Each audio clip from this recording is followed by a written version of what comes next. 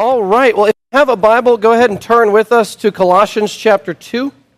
Colossians chapter 2. If you are new tonight, just as a reminder of kind of how this thing will be structured, we have a period of teaching that goes for about the next 50 minutes, and then we have a brief break, and then around the tables we will have a time of discussion that's going to be based on questions that comes from the passage that we're working through in the next few minutes. And I've really enjoyed that part of the evening where we get to discuss these things with the people around us. Seems like we say the same thing each week. That what a fantastic passage, and it sure is. And it starts great and ends even greater, and really appreciate y'all being here today. Greg, you want to read for us? Starting in 16 and going to 3, maybe 3, 4 for starters and praying? Colossians chapter 2, beginning in verse 16. It says, "Therefore let no one pass judgment on you in questions of food and drink, or with regard to a festival, or a new moon, or a Sabbath. These are a shadow of the things to come, but the substance belongs to Christ.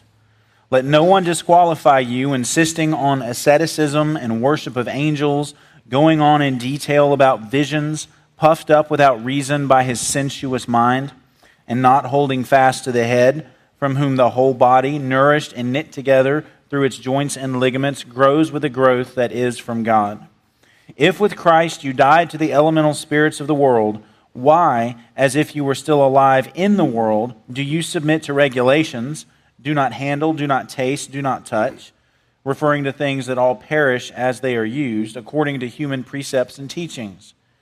These have indeed an appearance of wisdom in promoting self-made religion and asceticism and severity to the body, but they are of no value in stopping the indulgence of the flesh.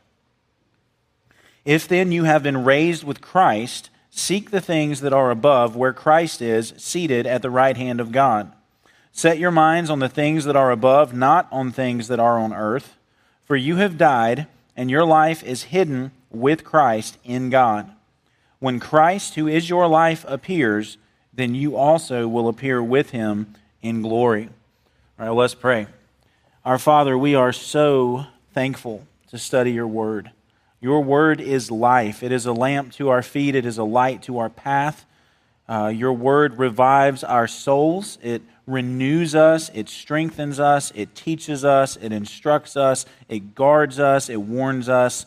And Lord, tonight as we consider some of these the elements of the false teaching that the Colossian church was facing, Lord, please help us up here to be very clear as we explain these things and apply these things, Lord, for our own good and our own benefit, Lord, that we might be on guard against temptations to turn away from you. And sometimes, Lord, we need extra help because these temptations to turn away don't look like temptations. They actually look like good, helpful, spirituality. It seems like it might be good for the Christian life, but Lord, help us not be deceived, help us not be fooled. Lord, so give us wisdom tonight as we study your word, and help us, as Paul tells us, to set our minds on the things that are above where Christ is, and not on the things that are of this earth. And we ask this in Jesus' name. Amen. Amen. Greg, thank you. Mark, would you say this is about as difficult of a passage maybe as Colossians offers? It's tricky. Yeah, it's a little bit like hearing, you've heard the analogy, if you're listening to a family member talk on the phone, and you kind of know who they're talking to, but you don't exactly know what they're talking about. You have this experience, and you don't want to act like you're eavesdropping, but you can't help but hear it, and you're kind of trying to figure out what exactly are they saying, and you just hear half the conversation. Well, with Paul's letters, that's what we always hear. We hear half of a phone call. Paul is talking to the Corinthians or the Colossians or the Galatians, and then they're responding in different ways. We don't have exactly what they said. We have fragments of what they said and believed based on what Paul tells us, but trying to piece together precisely what the Colossian false teachers were saying can be tricky. This outline, we've got an outline here for tonight, which is pretty simple. A lot of people used almost this identical outline, so this is nothing new from us. But you can just see here's 3 simple words to put the passage together for the end of chapter 2. Legalism for verses 16 and 17. Mysticism for verses 18 and 19. And asceticism, which we'll talk about in verses 20 through 23. Good. Scott? Yeah, should we just jump in? at the beginning of this first point, the legalism, right there, that word therefore at the beginning of 16, I think is huge. It's pointing back, one pastor said it's pointing back to verses 8 to 15, in light of who Christ is, the fullness of deity dwells in Christ, in light of the fact that we have been raised with Christ, our sins have been forgiven in Christ. In light of those things, now, therefore, live a certain way. And he says, let no one pass judgment on you in questions of food and drink, or with regard to a festival, or a new moon, or a Sabbath. These are a shadow of the things to come, but the substance belongs to Christ. And likely, what they're pushing here is Old Testament dietary laws and Old Testament calendar, like is diet and days, is what people have said. And basically, Paul is saying, don't add to Jesus, essentially. They're saying, you want the higher life, you need Jesus plus these things. Well, don't do that. Don't drift away from Jesus. But then he says the shadow. They're a shadow of the things to come, which I think that's what gives us a clue that what these things are. And lots of people gave illustrations about this, but my favorite one comes from a pastor. I've shared this before when we went through Hebrews, but it was such a good illustration about the idea of shadow in the Old Testament and the substance is Christ. And he told the story of a mom with a young child at a grocery store, maybe a 3-year-old or 4-year-old boy, holding this boy's hand, and they're walking down the cereal aisle. They're looking for cereal, and they find cereal, but then the boy maybe gets distracted. Our son Michael gets distracted with toys hanging there, and he runs over, sees a toy. Oh, I want this toy. He's fixated on the toy. And then he seems like just a few seconds, but then he turns around and his mom is gone. There's just cereal this way, and there's just cereal that way. His mom is not there. He begins to panic. He gets like a knot in the throat. Tears start to form in his eyes. Where is my mom? And he races down. His little legs race down the end of the aisle, and he sees on the floor a shadow that looks just like his mom. It fills him with hope, and then his mother comes around the corner, and he embraces his mother. He doesn't go on the floor. He doesn't embrace the shadow on the floor. No, he embraces Christ, and that's the idea. These are shadows. Like the Passover, it's a shadow pointing forward to Jesus. Don't cling to the shadow. Cling to Jesus. I think that's a helpful way just to begin there on this first point. Yeah, Mark? Yeah, no, that's really helpful. You can see here the list in verse 16. It talks about a festival, a new moon, or a Sabbath. And if you look on the screen, 2 Chronicles 8:13, you can see here the same breakdown from the Old Testament. You've got the Sabbaths, which were once a week. You've got the new moons, which was once a month, basically. And then the 3 annual feasts. And you've got here Passover, which is the Feast of Unleavened Bread, the Feast of Weeks, which is called Pentecost, and the Feast of Booths, or the Feast of Tabernacles. But you had 3 annual feasts, and then you had the monthly new moon feast, and then you had the weekly Sabbath. So yearly, monthly, weekly, and you can clearly see Paul is thinking of the same thing when he says here in verse 16, with regard to a festival, that'd be the yearly feast, a new moon, the monthly, and the Sabbath, which is the weekly. And I think this has big implications for us regarding how we understand Sabbath law today. Greg, do you want to take a shot at that? I mean, the idea that are Christians under the Sabbatarian law of the Old Testament, it's a controversial issue, but... It is controversial, but I think the New Testament is very clear in showing us that everything in the Old Testament, all the days, the feasts, the sacrifices, all of that was a shadow pointing forward to Christ. And so, there are some well-meaning Baptists who almost want to talk about Sunday as a Christian Sabbath. I understand where they get that, but I just can't go there with them simply because of how the New Testament talks about the Sabbath. We are looking forward to a Sabbath rest that is yet to come. Hebrews talks about that. And in Christ, we are already experiencing God's Sabbath, God's rest. And so everything in the Old Testament, especially even the Sabbath, which is this God-ordained day of rest for His people, and we think, but we could be more productive, we could get so much more done if we just had one more day to do it. And God said, you are not to work on that day, you are to rest. But that's pointing forward to the fact that one day all our striving, all our working will be done. In terms of this world and trying to live for God in a hostile world and everything like that, one day all that working will be done and we will have rest forever in the presence of God. That doesn't mean we're going to be lazy. There's still going to be work in the new heavens and the new earth, but it's going to be fundamentally different because there's not going to be sin. We're not going to be cursed by sin. We're not going to have the effects of sin on us like all of humanity since Adam sinned has been. And so it's going to be fundamentally different. And so, the Sabbath was God saying, take a break and trust me. You can miss a day of work and you'll be okay. And so we don't have to keep that because it's been fulfilled in Christ. The rest that we need, What we have in Jesus is far greater than any day of rest could ever give us. And just a reference to that, if you can turn to Romans 14 just for a second. Romans chapter 14. I think you're dealing with not an identical issue, but similar dispute goes on here. And if you look at Romans 14, you deal with people who have different thoughts about, I think Sabbath is one of the issues he's talking about here. Look at Romans 14, verse 5. And Paul says, one person esteems one day as better than another, while another esteems all days alike. Each one should be fully convinced in his own mind. The one who observes the day, which would probably be Sabbath is one of the main things he's thinking of, the one who observes the day, who observes the Sabbath, observes it in honor of the Lord. The one who eats, eats in honor of the Lord, since he gives thanks to God, while the one who abstains, abstains in honor of the Lord and gives thanks to God. So you see here again, if my conscience is bound to say, no, I cannot mow my lawn on Sunday because that is violation of the Sabbath. If that's what I feel in my own conscience, Paul would say, then don't violate your conscience. If in your conscience going to a restaurant on Sunday is sinful, then for you, it is sinful. Because to violate conscience is not the right thing to do. So even if my conscience is stronger than the Bible asks it to be, I still should not violate it. Instead, Paul would say, work on the doctrine, see the freedom that we have, and also see the true restrictions we have in Christ, and then allow your conscience to be shaped by God's word. But don't violate God's word. If someone says, going into a movie theater, I just feel is wrong no matter what I'm going to see.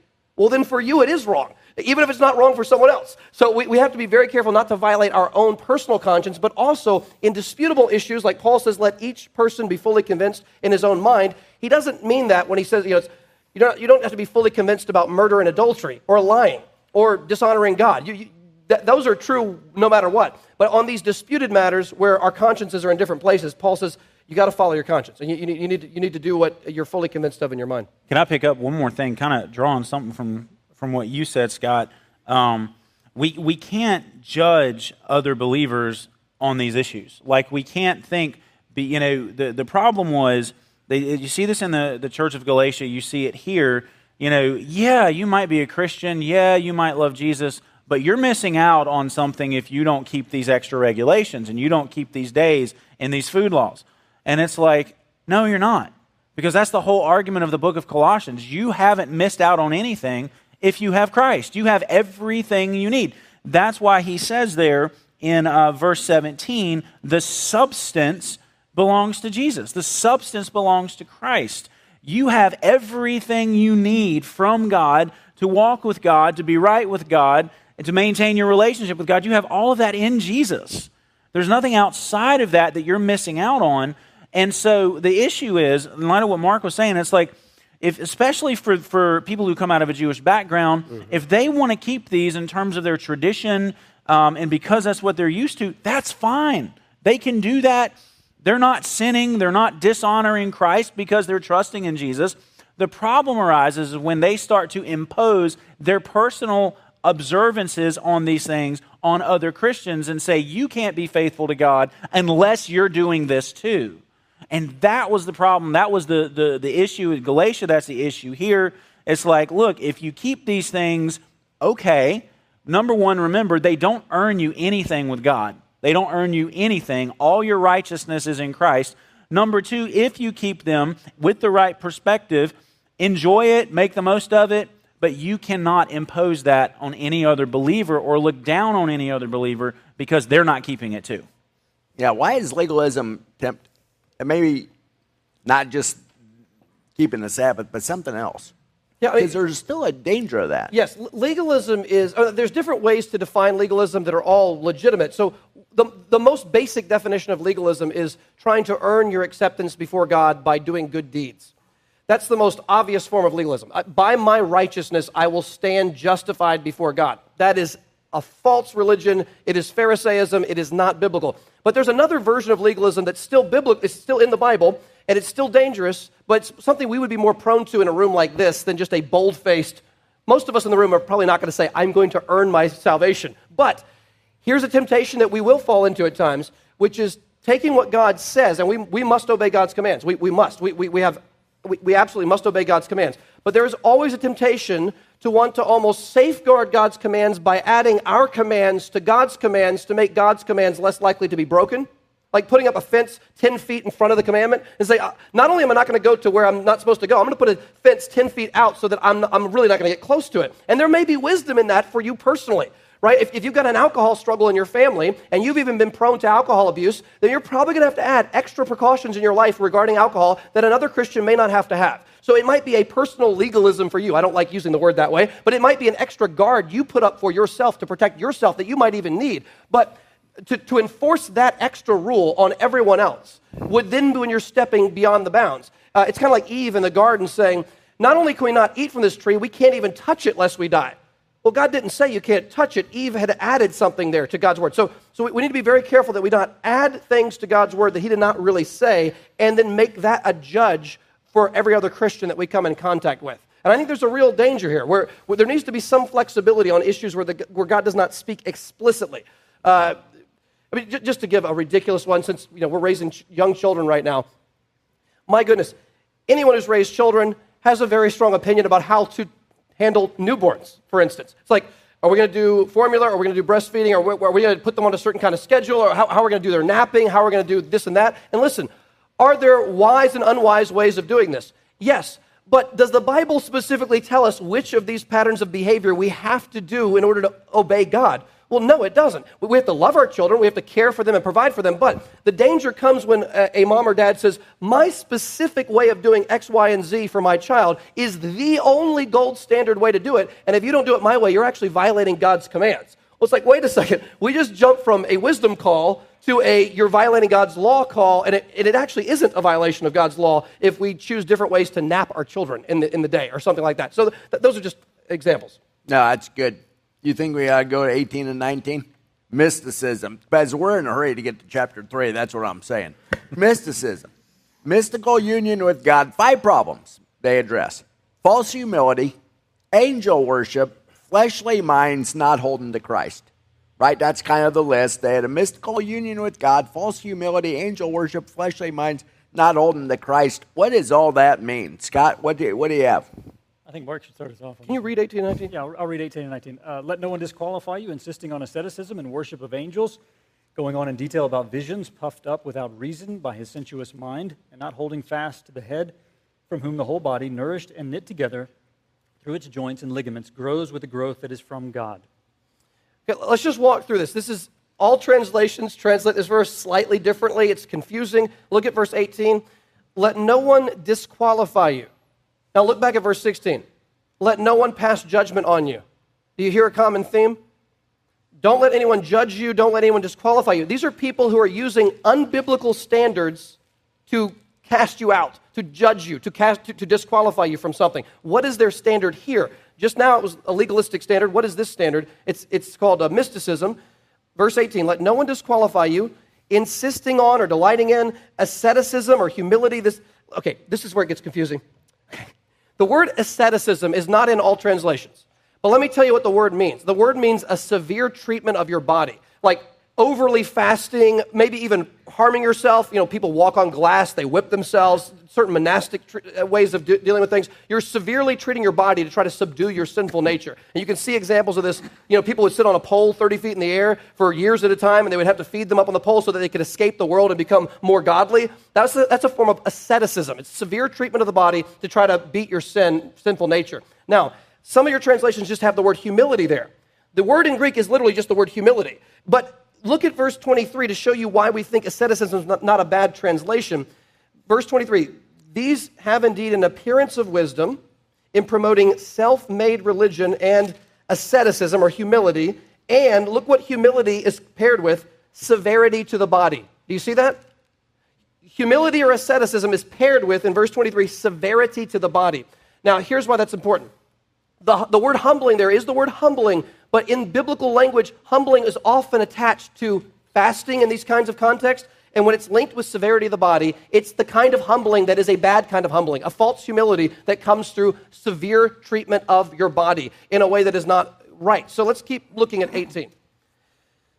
Let no one disqualify you, insisting on asceticism and worship of angels, going on in detail about visions, puffed up without reason by his sensuous mind. Now, some commentators speculate the Colossians may not have said, we are going to go worship some angels now, because that sounds pretty bad.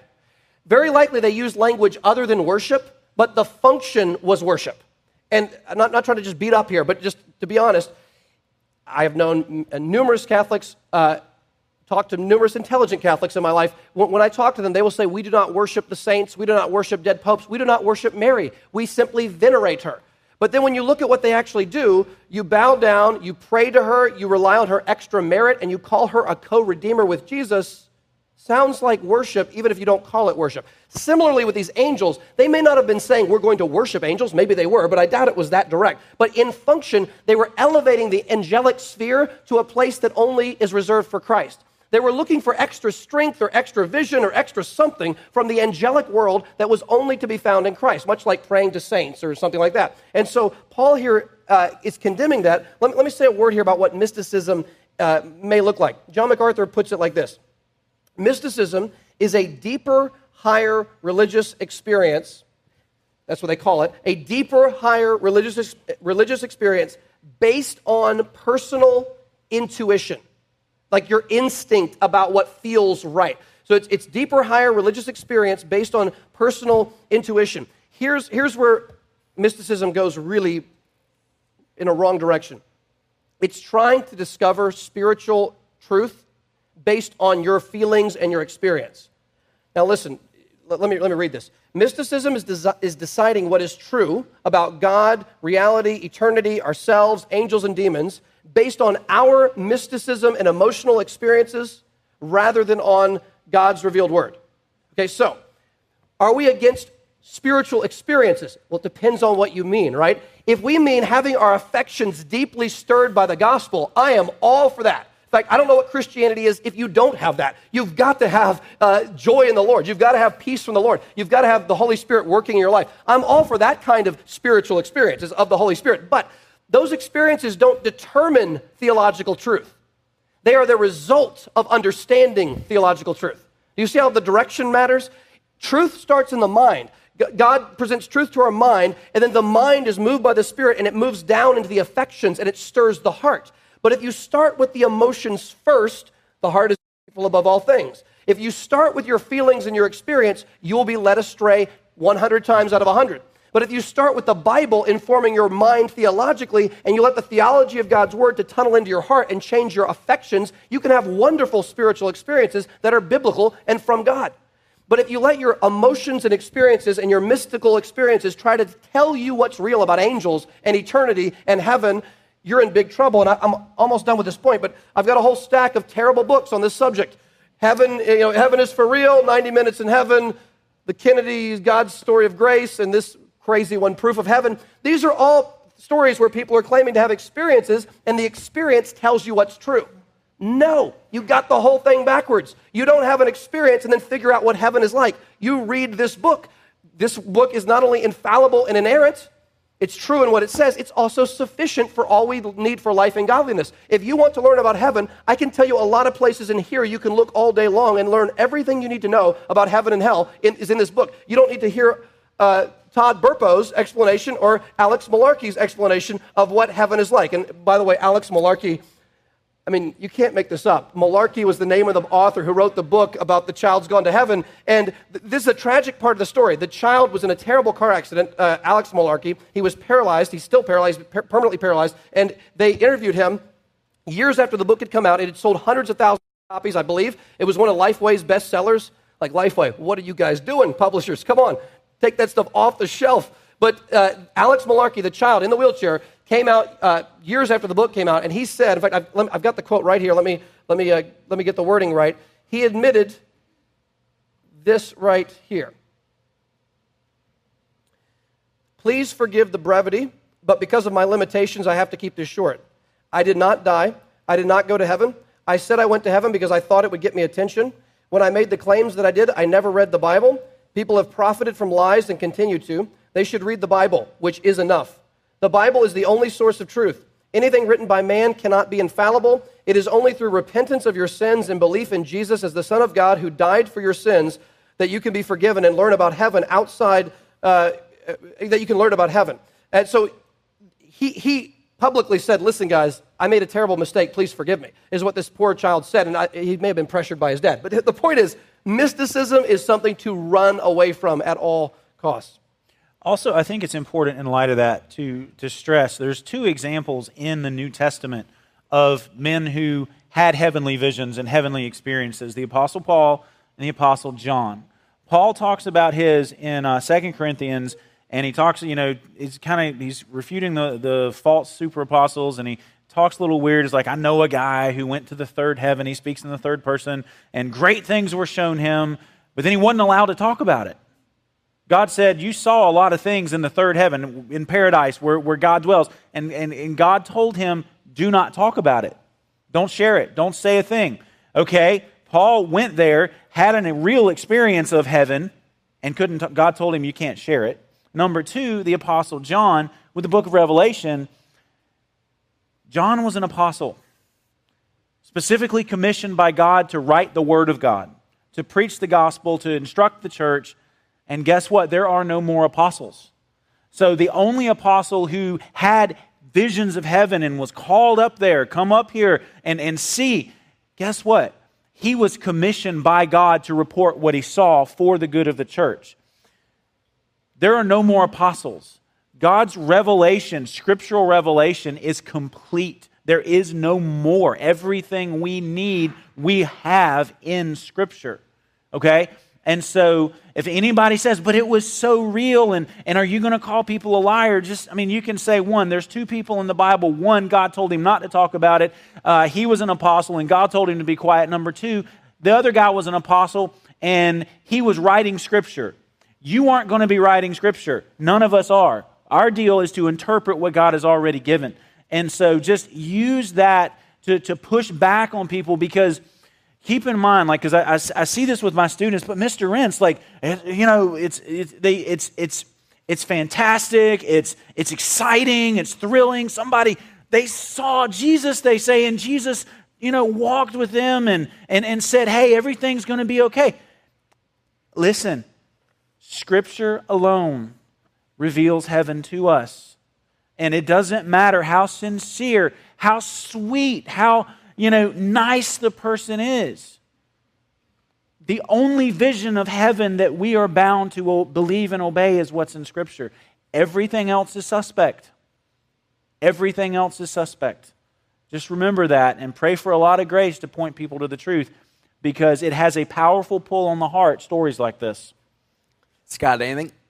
Yeah, I think the key is in verse 19. It says, and not holding fast to the head, from whom the whole body nourished and knit together through its joints and ligaments grows with the growth that is from God. They were disconnected from the effective source of spiritual growth. They were not connected to Christ. And I think the big takeaway, which I've taken away from multiple of our sessions, is we got to keep clinging to Christ. We got to, no matter how fancy this story is that someone's telling, we want to keep clinging, stay close to Christ, and like Mark's saying, cling to the Word. This is where it is. You just see through somebody said, people say, God told me this, God told me that, God told me that, and talk about all the problems that causes.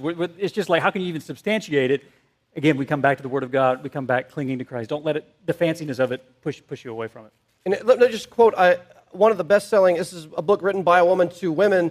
It's one of the best sellers of the last 10 years. Listen to what she wrote in her original introduction to this book. She said, these are direct words from her original introduction, which she later changed because she got in trouble for it, but here's what she said. Quote, I began to wonder if I too could receive messages during my times of communing with God. If she could receive messages straight from God. This is called mysticism, okay? And then she says, I had been writing in prayer journals for years, but that was one-way communication, her talking to God. I did all the talking. I knew that God communicated with me through the Bible. Listen to this sentence. I knew that God communicated with me through the Bible, but I yearned for more. Red flag. As soon as someone says the Bible's great, but I need a little bit extra on the side, that's the Colossian heresy. Jesus and the Bible is not enough. I need to sprinkle something on the side, a little mystical experience on the side. So what does she say? Increasingly, I wanted to hear what God had to say to me personally on a given day. This is bad. I decided to listen to God with pen in hand, writing down whatever I believe he was saying. I felt awkward the first time I tried this, but I received a message. Who did it come from? It was short, biblical, and appropriate. It addressed topics that were current in my life, trust, fear, and closeness to God. I responded by writing in my prayer journal, and Sarah Young has made a lot of money off of that particular book. And Mark buys those books at Goodwill and throws them directly away.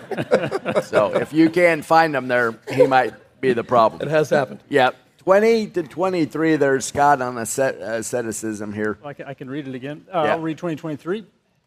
If with Christ you died to the elemental spirits of the world, why, as if you were still alive in the world, do you submit to regulations? Do not handle, do not taste, do not touch, referring to things that all perish as they are used, according to human precepts and teachings. These have indeed an appearance of wisdom in promoting self-made religion and asceticism and severity to the body, but they are of no value in stopping the indulgence of the flesh. Maybe, Jerry, you start us on this one, maybe. That last part gets me. You know, they just are of no value in stopping the indulgence of the flesh. And Scott, like you reminded us, we've got to go back to Christ. He's the only one that can help us with our sin issues, because certainly none of these things are going to do it. Yes. Let me, Sinclair Ferguson, I'm just going to give you some questions. You probably won't have time to write them down, but just try to listen to these. These are some questions to ask as you listen to teachers, Bible teachers. These are helpful. So, number one, first list is 3 questions. Who is really being esteemed or lifted up in the teaching? Who is really being esteemed or lifted up? Is it the teacher himself or herself? Is it some experience that they've had that's the main focus of attention? Or is the focus on Jesus in his word? Is that the focus of attention? Who's being esteemed? Number 2, what is he not saying? What is the teacher not saying? So a teacher may say 99 true things in a book, and yet they may leave out something so essential to Jesus and the gospel that they've actually mischaracterized the whole of sanctification because they've left something vital out. They could say a lot of true things. So just helpful tips for how to live a certain kind of life without a connection to Jesus and the gospel is going to fail us. It's going to fail us because it's like trying to give people train tracks without giving them an engine. Like, okay, the law, tips and life advice is great. You got the train tracks. You need to live here. You need to go here. You need to do this. That's great. I'm a gigantic train. I got no energy. I've got no fuel. I've got nothing, no engine to push me forward. Until the tracks and the train are connected, until the gospel is connected to the law, until Jesus is the fuel of my obedience, it's no different than worldly obedience. So Sinclair says, what is the effect of the teaching? Does it puff us up like it does here? They're puffed up. Or does it build up the church? Does it actually lead to edification and fruitfulness? I think another thing from verse 23, they're of no value in stopping the indulgence of the flesh. Paul talks about this in Romans and other places too. You can't overcome sin just by trying to grit out obedience. You know, we know the law says, do this, do this, do this, don't do this, don't do this, don't do this. And we think, okay, I'm just going to overcome sin. It says don't do it, I'm not going to do it. You can only do that for so long before you fall flat on your face in the dirt and are miserable. You cannot grit out obedience to God. You just can't do it. You need God's help. I need God's help. And the problem with so much of this is again, what does it say? Regulations. Don't do this. It's do not. And it's like, I mean, there could be some wisdom in not doing these things, but if you think that you're going to overcome sinful desires by just clinging to the law, you are sunk. Like, we cannot walk in obedience. We cannot overcome sinful indulgence like this indulgence of the flesh, because you can know the right thing to do and still desire the opposite. That's the problem we all face, is we still want what we shouldn't want. And simply clinging to the law says don't do it. Okay, don't do it. Your desire to do it is going to eventually win out, because that's how sin works. That's why I say we can't do this on our own, because the law, any law, does not have the power in and of itself to empower obedience. It simply shows us what we should do and eventually don't do. This is why he keeps pointing us back to Christ and saying the substance is in Christ, meaning like the strength to obey, the strength to resist temptation, the strength to do what's right, the strength to acknowledge I desire something that I shouldn't desire, but I have resources in Christ that are going to help me not feed that desire. Like if we're left to ourselves, we are hopeless, but in Christ, the substance, we have everything we need. And like that's what we have to come back to. Like, and I can say this from personal experience, you can know 100 things you shouldn't do, but you will eventually fail unless you are turning to Christ and seeing strength in Christ and praying in that moment, Lord, I really want to do something I shouldn't do. Help me not to do it. Help me not to do it. And you're leaning when? Where? Or what are you doing in that moment? You're leaning into Christ, who has all the resources for you to say no to that sin, to resist that sin. Because if you resist long enough, you will escape that. Like, that's the thing, 1 Corinthians, God provides the way of escape. There is a way out of temptation, whether it's something big, whether it's something that only you know about, there is a way out. And it's in Christ, through the truth. And you stick to that, and you cling to Christ, and you focus on Christ, and He will bring relief. And it's interesting, Greg, on that point. If I am trying to obey without the gospel and Christ as the fuel for my obedience, then I've got two options. One is I trick myself into thinking I'm doing a pretty good job, and then how do I treat everyone around me who's not? I treat them like dirt, right? I mean, just random illustration. College student, not really Christian, but they're trying to be not promiscuous, trying to be like pure, right? They're just doing it in their own strength. They have a bunch of friends who are promiscuous. How do they feel towards those people? Look down on them with absolute disdain, right? Because I'm pulling myself together, why can't you? The other alternative is they fall into promiscuity, they sin. And then they just feel completely crushed. They feel absolutely despairing. So you either think you succeed and you're proud, or you fail and you feel like dirt. You feel like you're absolutely unloved. Only the gospel can allow us to actually begin to obey without feeling superior to others. That's a miracle. To actually be beginning to make progress in real holiness and show nothing but compassion toward those who are failing, that is where you know the Holy Spirit is at work. Yeah, that's really good, Scott. Two quick things, just tying in exactly with what you're saying. One pastor prayed at the end of his sermon for his people that they would be satisfied with Jesus, the fountain of living waters, be content to drink of him. And another commentator said, basically a prayer, keep us right at the foot of the cross, simply drinking long and deep from the fountain. And I think, again, we're coming back to that, but that's going to empower obedience and everything else. Not all these things that are surface level that don't get to the root. We come back and we cling to the cross. There's the power. Yeah.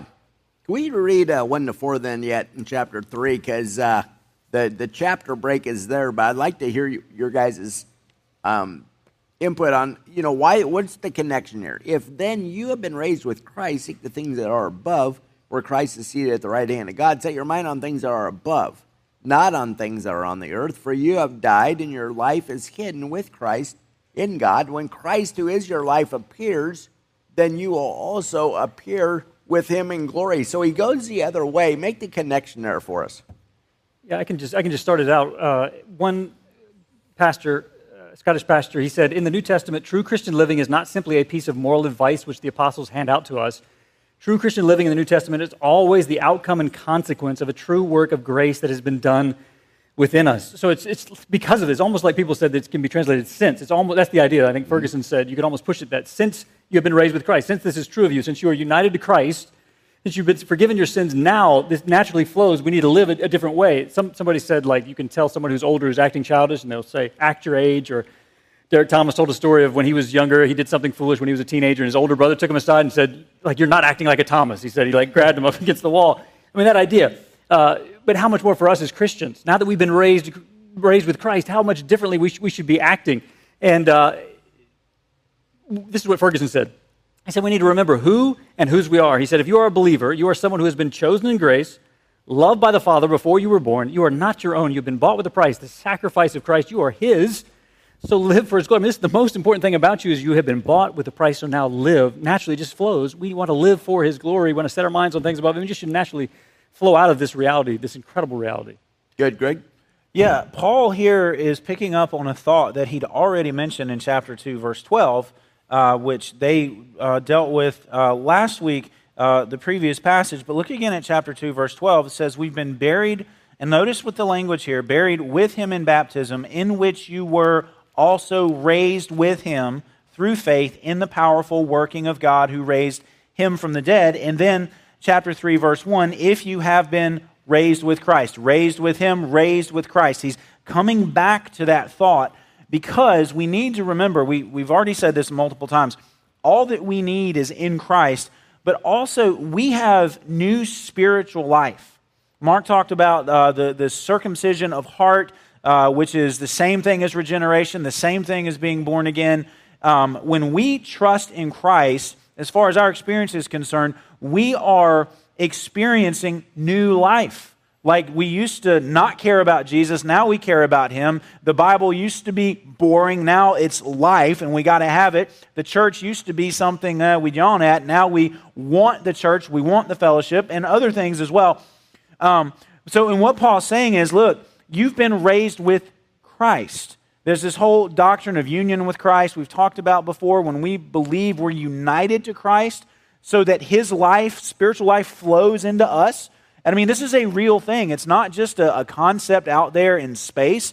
Like, if you're a believer, your new spiritual life is fueled by Christ who is in heaven for you. And where he's at is actually important, because where does Paul say Christ is? He's seated at the right hand of God. So if we want to talk about, following Jesus, that's a big term that's out there. Let's follow Jesus. And I've even heard some people try to be, extra spiritual and say, well, I don't call myself a Christian. I call myself a follower of Jesus. Well, I mean, what does that even mean? Let's root it in the text. If we're going to seek Jesus and follow Jesus, well, we got to know, where is Jesus? Jesus is in heaven at the right hand of God. So that affects our whole understanding of how we relate to Jesus. He's not mystically walking around out there and we got to try to figure out, which way is Jesus going? No, we know where Jesus is. He's in heaven at God's right hand. He sent the Holy Spirit down. He works in us by the Spirit everywhere we go. And so we seek Christ by what? By reading the Word. Because that's how he speaks to us from heaven, through the Word. We seek Christ in prayer.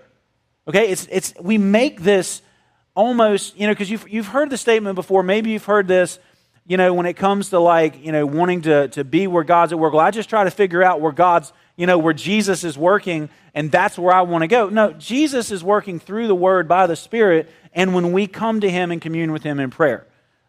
That's where we meet Jesus. We don't have to go out into the world and try to figure out what Jesus is doing. We already know what he's doing. He's working through the Spirit, through the Word, to shape and form his people. And then as we go out, he's working through us to spread the gospel. I mean, and again, there's a whole lot more I could say on that, but where is Jesus right now? He's at the right hand of God. It's not hard to find him if you're a believer. We know where he is. We pray in his name, and we have access. It's not complicated. Hebrews 12, fix your eyes on Jesus, the author and perfecter of your faith.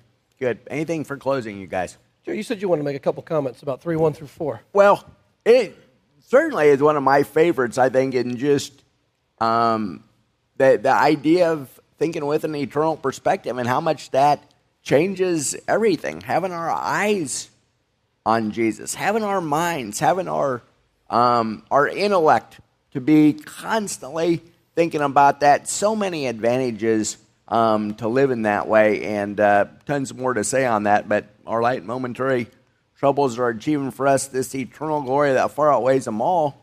So we fix our eyes not on what's seen, but on what's unseen, and that's what we're talking about here. What's seen's temporary, what's unseen's eternal. But to be hidden with Christ, what a tremendous privilege that we have, and now we can see things in a whole different manner, so much more encouraging to think about things that are above than to watch the news and just say, oh man, we're in trouble. We have a lot to look forward to. It seems like there is I want to be careful here again.